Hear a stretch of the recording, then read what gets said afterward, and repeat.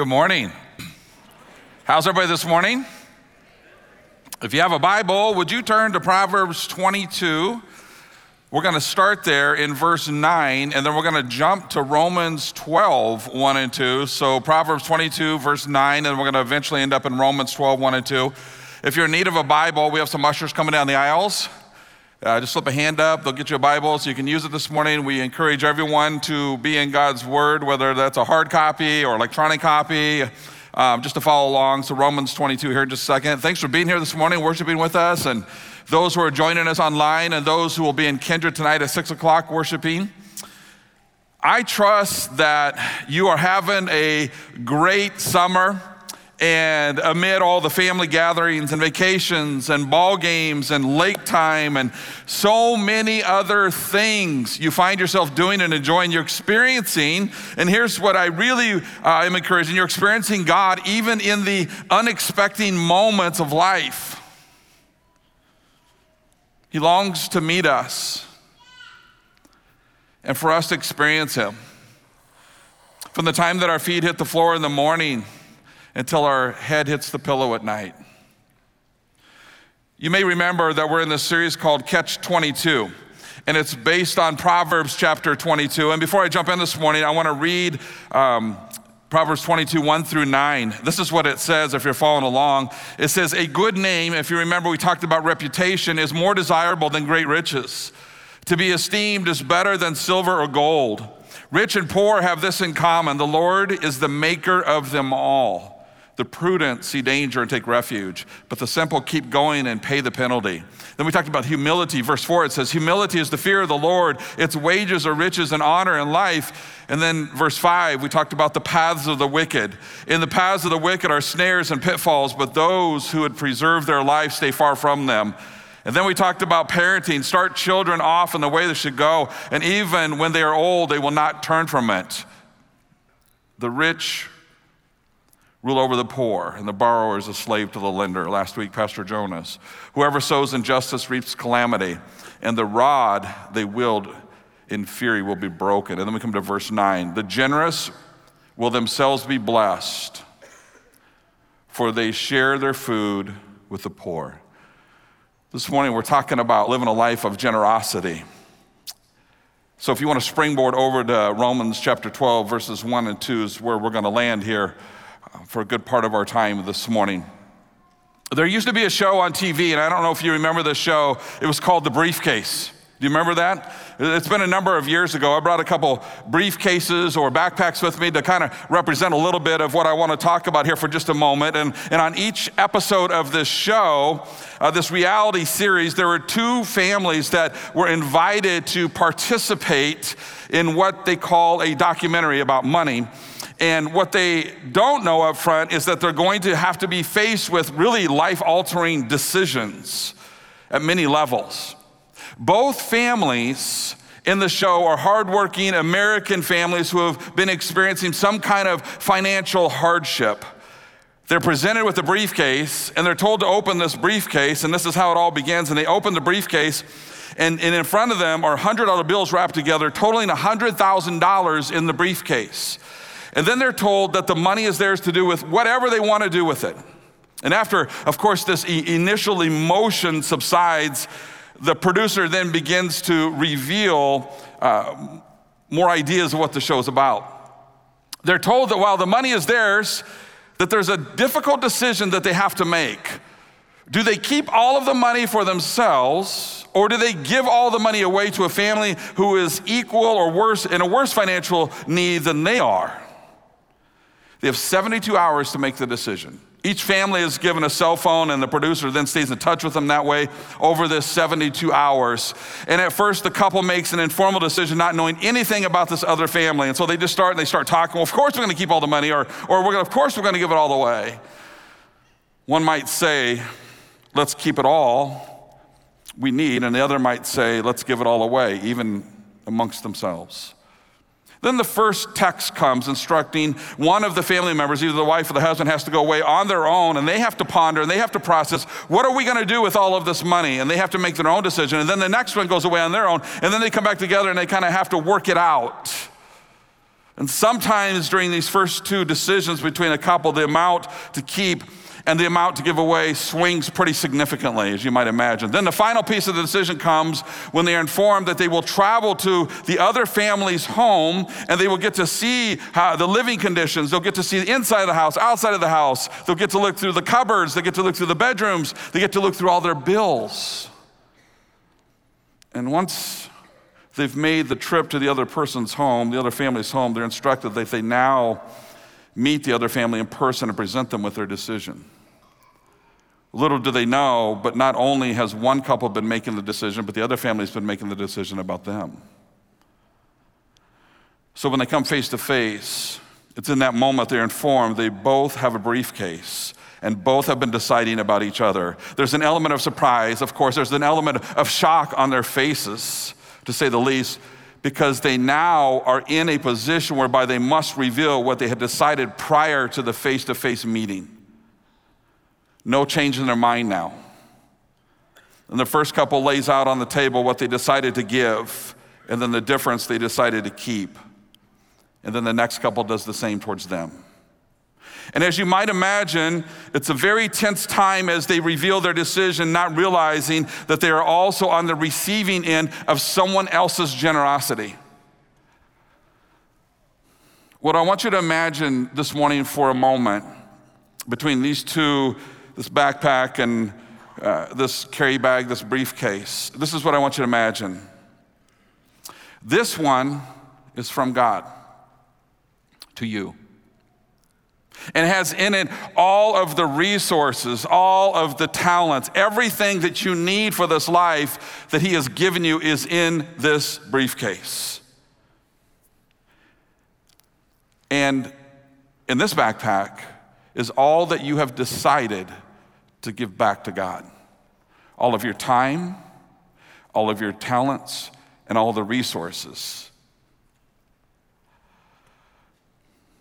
Today I want to talk about generosity and what it means to give yourself away.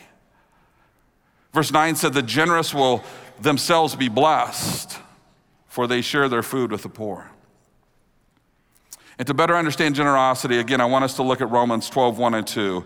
If you're following along on the outline, the first is generosity is your response to God's mercy. It's the first part of verse 1.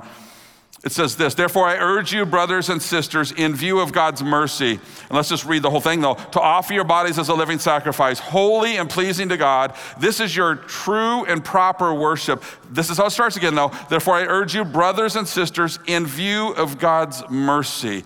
Paul begins by urging us as believers, and in a moment we'll talk about what this urging is, but first let's talk about the reason for this urging. And he says, I urge you in view of God's mercy. What is the reason? He's urging us. Help me out. In view of God's mercy. So what he is saying is this, what I'm about to urge you to do is only possible because of what God has done for you. Consider the mercy of God. Get into view the mercy of God. Stop and ponder the mercy of God. Don't forget about the mercy of God. That's what he's saying. Grace and mercy are brothers, but they have way different personalities. They come from the same source. They're quite different. For us to understand this passage, we have to distinguish between the two, between grace and mercy. Maybe you remember that grace is God's unmerited favor towards us. Grace is giving us what we don't deserve. It's God saying, here's my son Jesus, you don't deserve him, but here you go. Here's forgiveness of sin, you don't deserve it, but here you go. That's what makes grace so amazing. Paul could have said here, I urge you in view of God's grace. In view of God's unmerited favor, I urge you. But that's not the word he used. He said, I urge you in view of God's mercy. So what exactly is he saying here? While grace is giving us what we do not deserve, mercy is not giving us what we do deserve. Grace is giving. Mercy is withholding. What do we deserve? Why do we even have to understand mercy? What do we deserve? According to the Bible, we deserve spiritual death.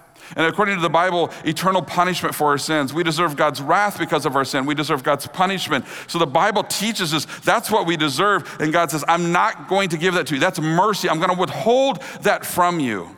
So grace is God sending his son to die and to shed his blood as the only acceptable sacrifice in our place. You don't deserve that. He says, well, I'm going to give that to you anyway. Grace is the blood of Christ covering our sin, making it possible that we get to know God. We deserve none of that. That's unmerited favor. Mercy, on the other hand, is God withholding his wrath from us, even though we deserve it. So grace is giving and mercy is withholding. You got it? So Paul says, I urge you in view of the fact that God is withholding his wrath from you. I urge you in view of the fact that God is not annihilating you. I urge you in view of the fact that God has chosen to not destroy you. God withholding his wrath from you is extreme generosity. Would you agree? I just heard a song this morning. It reminded me, our sins, they are many. His mercy is more. And the reason it's so important for us to understand God's generous mercy is because any ounce of generosity that we can give, not only back to God, but to any person sitting next to you, any person in our life, any ounce of generosity that we can give is only because we have received. Any generosity that does not come from the overflow of God's generous mercy has selfishness written all over it. Everything we do in this life is driven by motive. It either has us in mind or it has God in mind.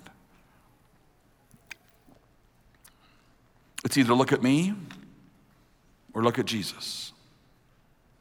Remember me or remember Jesus. So we're called to live a life of generosity because God's generous mercy towards us. We give our lives away because he gave his life for us. When I really give thought to what God has done for me and what God has kept from me, it makes me want to live a life of generosity. When I don't give thought to what God has done for me, it makes me want to live a life of selfishness. Generosity is in view of God's mercy. Secondly, generosity is choosing to give yourself away. Therefore, I urge you, brothers and sisters, in view of God's mercy, here's the second part, to offer your bodies as a living sacrifice, holy and pleasing to God. This is your true and proper worship. To offer your bodies as a living sacrifice, holy and pleasing to God. So now that we know why we ought to live a life of generosity, what does it even mean? To define sacrifice is to offer something to God for worship.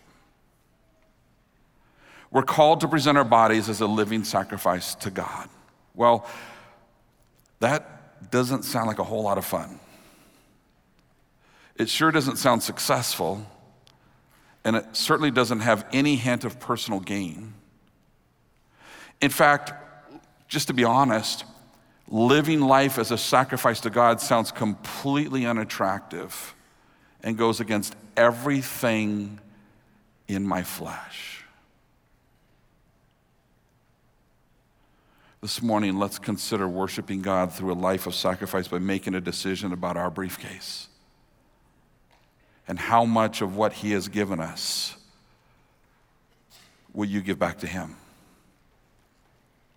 And how much will you keep for yourself? When you think about time alone, Psalm 39:5 in the NLT says this: you have made my life no longer than the width of my hand. My entire lifetime is just a moment to you. At best, each of us is but a breath, is what the scripture says. So in our bag, there's time, and he's given us all the time. The shortness of this life is no secret. Ask a person in their 70s how quickly life goes by. Ask a person in their 80s how quickly life goes by. In fact, writing this message, I was pondering my own life, realizing that I have 4 grown children and I have 2 grandkids. And this summer, I'm pretty sure in about 6 weeks, I'm going to be celebrating my 36th wedding anniversary. Lori's not here, but she's watching online, so let me get this right here a second. 19. Well, that didn't come out right. It says 1,784. I did the math wrong there, but I'm pretty sure that's what it is. So we're going to go with that. 36th wedding anniversary. That's crazy when I stop. Where did the time go? And we all do that with our life, right? Like people tell us, hey, your kids are little, but it's going to go fast. And you're like, oh, yeah, right. Man, where does the time go? And David reminds us our lives are extremely short when you consider life next to eternity. When you hold it up, it's like the snap of a finger. It's like a breath. David writes this not to depress us, rather to remind us to have this proper perspective on life and the time that God has given us. Knowing this truth challenges us not to spend too much time securing that which won't last and neglecting that which will last forever.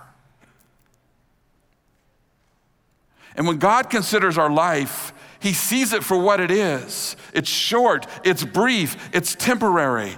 God looks at our lives through the glasses of eternity and knows that we were designed to last forever, not just a few brief moments here on this earth. So God gets it. He gets it. But do I get it? Do you get it?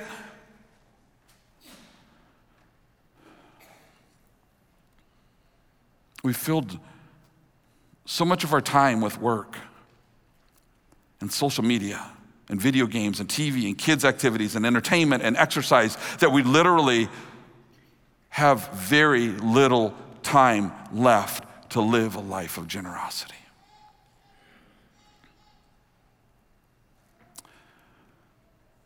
Now we know why it's called a life of sacrifice. We would have to sacrifice to live a generous life. God has given us all the time that we need to accomplish the plan that he has for us. Adding another hour to the day or a few more minutes to each hour would not gain us anything, because oftentimes we think that, man, if I just had a little bit more time, what would we do? We'd be even more busy, more stress, more chaos, more responsibilities, right? Not only has God given us the time to get everything done that he asks, he has also given us a surplus of time to be generous with. We just have to find it. Friends, if I look tired, I just returned from a week-long trip with our students in Kansas City, which was absolutely amazing. But I'm going to tell you something. We had many adults go on that trip that found the time that lived a life of sacrifice because they gave up their time. They gave up their vacation to go and spend with 35 of our students from this church, 3,000 plus students from around this country. It was a lot of work. 7 o'clock in the morning, I'm not going to say who it was in our group, was knocking on every door, making sure everybody's awake. Until 11:30 at night, you get to go in your room. You finally get to lay down and go to sleep. Are you used to that schedule? And then every waking moment, you're busy, you're running, you're with these students, but what an amazing time. I gotta tell you how the trip started though. We showed up to the hotel, we're checking in, and this poor guy, this entire hotel staff is ready because there's an onslaught, 3,000 students and a couple of hotels showing up to Kansas City. Of course, they're used to this, but this guy's checking us in. And so we're checking in and we hand him the first credit card and he checks in we have 15 rooms. He checks in a couple rooms. He's like, this credit card's maxed out. What? Okay, let's find another credit card. We give them another credit card. Okay, here's one more room. Now this is maxed out. Here's another credit card. Now that's maxed out. We were playing credit card roulette, just trying to get our students the rooms that we needed to stay, right? It was crazy. But in the end of that chaos, I leaned over to the guy and I said, hey, just so you know, my wife and I are staying in a room. If we could get the honeymoon suite, that would be great. And he said, you want the honeymoon suite? I didn't have a honeymoon suite, but yeah, whatever you got. He said, I'll tell you what, I'll give you the biggest room on that floor. And we walk into our room, we're like, okay, this is not right. This is not fair. It was crazy. But when I was checking in, he said, was your wife just in here? I said, yes, she was just in here. He said, okay, I'll give you that room. Why does it have to be my wife all the time? Like, the sweet little thing comes in and what about me? What about me? Okay, can I just stay in the room? But we asked, and it's amazing. This guy was graciously generous. We felt really bad about having this room because nobody else had this room. So we invited people into our room on occasion. In our briefcase of life, not only has God displayed his incredible generosity by giving us the time that we need to live a generous life, he has also displayed his generosity by giving us all the money that we need to live a generous life. 2 Corinthians 8, verse 9 says, you know the generous grace of our Lord Jesus Christ. Though he was rich, yet for your sakes he became poor, so that by his poverty he could make you rich. Jesus gave up everything to become poor, and through his poverty, we gained everything in him. While we may never be rich in the world's eyes, we are rich in blessings and freedom and eternity. Because of God's mercy, the wrath of God is no longer hanging over your head if you're a believer. Because of God's mercy, blessings are not withheld from you if you're a believer and a child of his. Because of God's mercy, eternity is not hell for you. Because of God's tremendous generosity towards us, we have every reason to be generous with the treasures that God has given us. Psalm 24:1 says, the earth is the Lord's and everything in it, the world and all who live in it. The biggest roadblock to living a generous life is resolving this. Whose is it and where did it come from? If we live like it's ours and we earned it, we become the recipient of our own generosity. Thank you, me. Good job, me. Well done, me. If we live knowing that it is all God's and he gave it to us to watch over, we will be much more apt to live generously. Every penny you and I have is from God.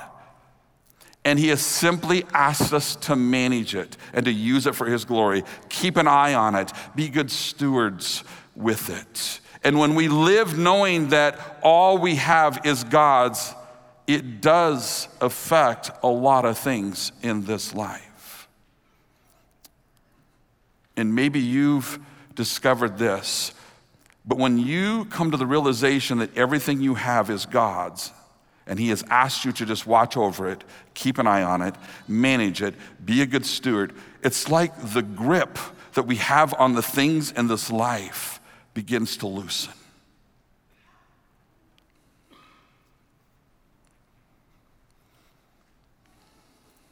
And then it puts us in a place where we're able to help other people. It puts us in a place where we're able to say, yeah, you can drive my car. It puts us in a place where we can say, yeah, you can stay in my house. It puts us in a place where come over for supper. Or can I take you out for him? It puts us in that place because we begin to realize it's not ours.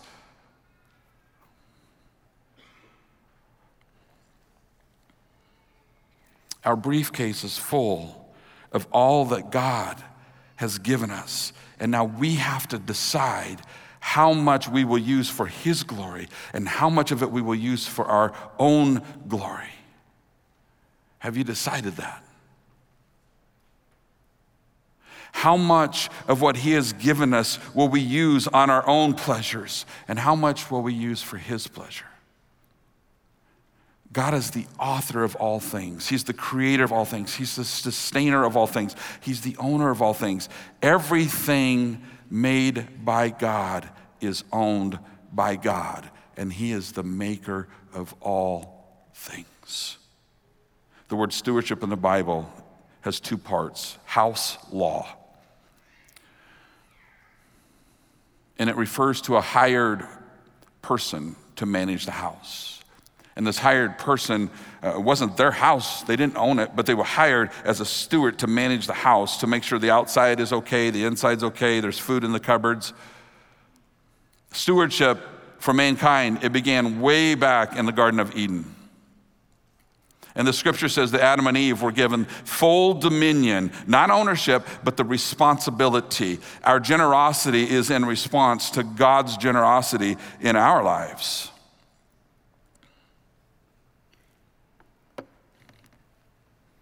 It comes purely from the work of God's transforming work in us.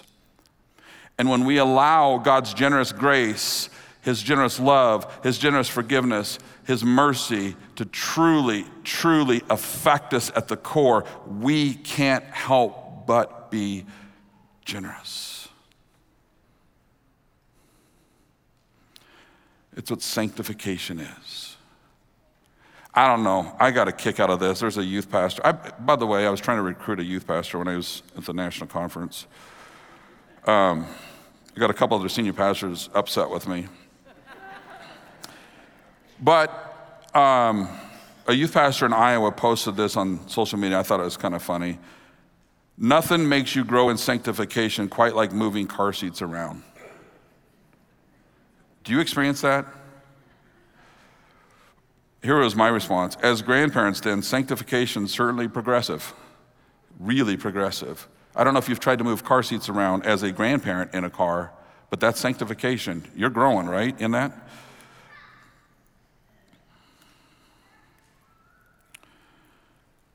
Thirdly, generosity is how you worship God. It says, therefore I urge you, brothers and sisters, in view of God's mercy, to offer your bodies as a living sacrifice, holy and pleasing to God. This is where it ends. This is your true and proper worship. Generosity is how we worship God. Our generosity is authentic when it's anchored in pure motive of worshiping God and bringing him glory. So our life, our existence, every breath we take, every decision we make, every step we take is about worshiping God. And worship is at the core and is a matter of us standing awestruck before a holy God. It's just reflecting on the words of that hymn that we were just singing. Having nothing to offer but everything to gain. It's all energy, all focus, all attention upon the one and only Most High God. Our generosity is how we worship God. When you see your true need for God, and when you have a proper understanding of who God is, and when you realize that you were created to worship God, that's why you're here, that's why you exist. How can you help but have a life of generosity? How can you help but give yourself away? How can you and I help but say, I'm giving it all back to you, God. You gave it all to me. I'm giving it all back to you for your glory.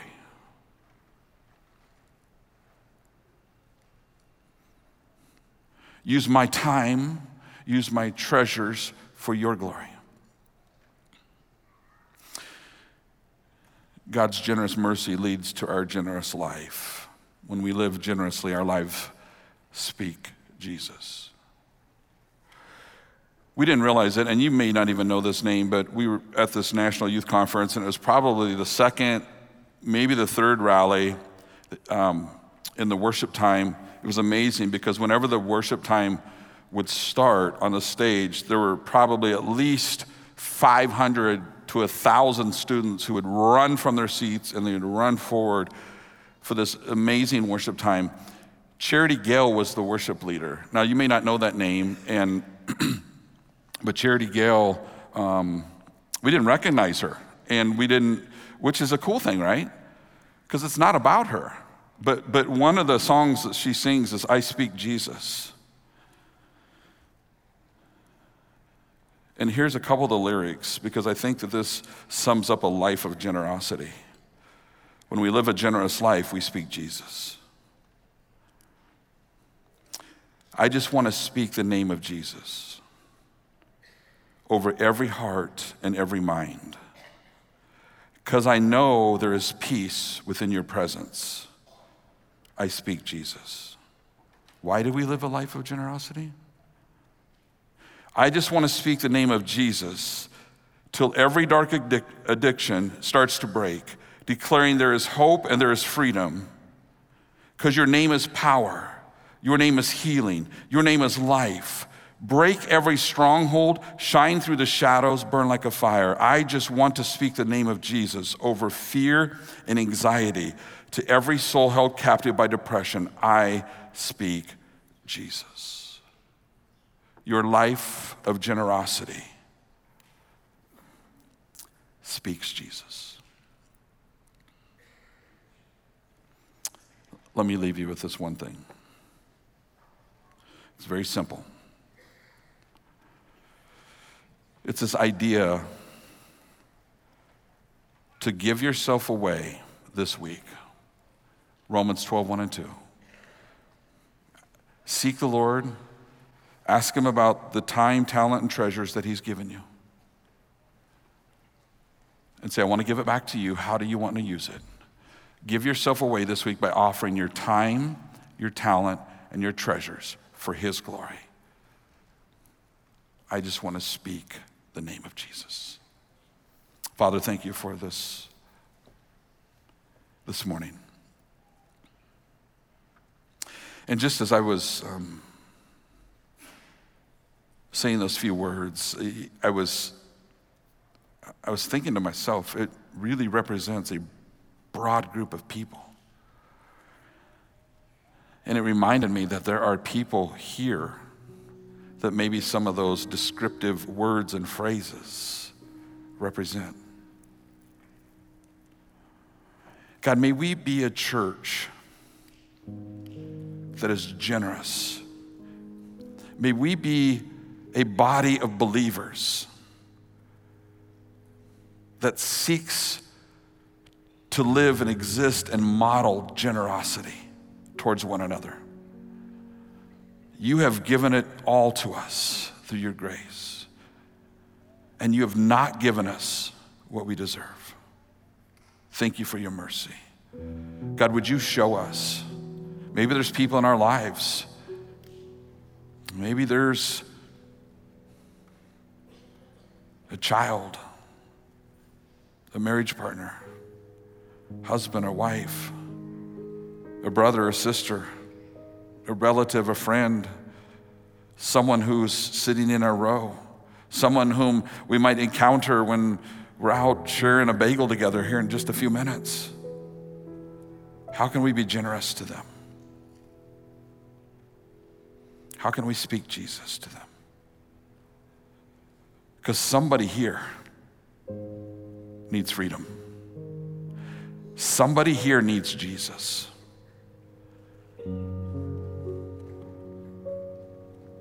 God, would you do what only you can do? Your deep, penetrating work in our hearts. And set someone free today for your glory. And there are here, I'm sure, Father, people who have become apathetic, just don't care anymore. Would you awaken in their heart a hunger and a thirst that they once had?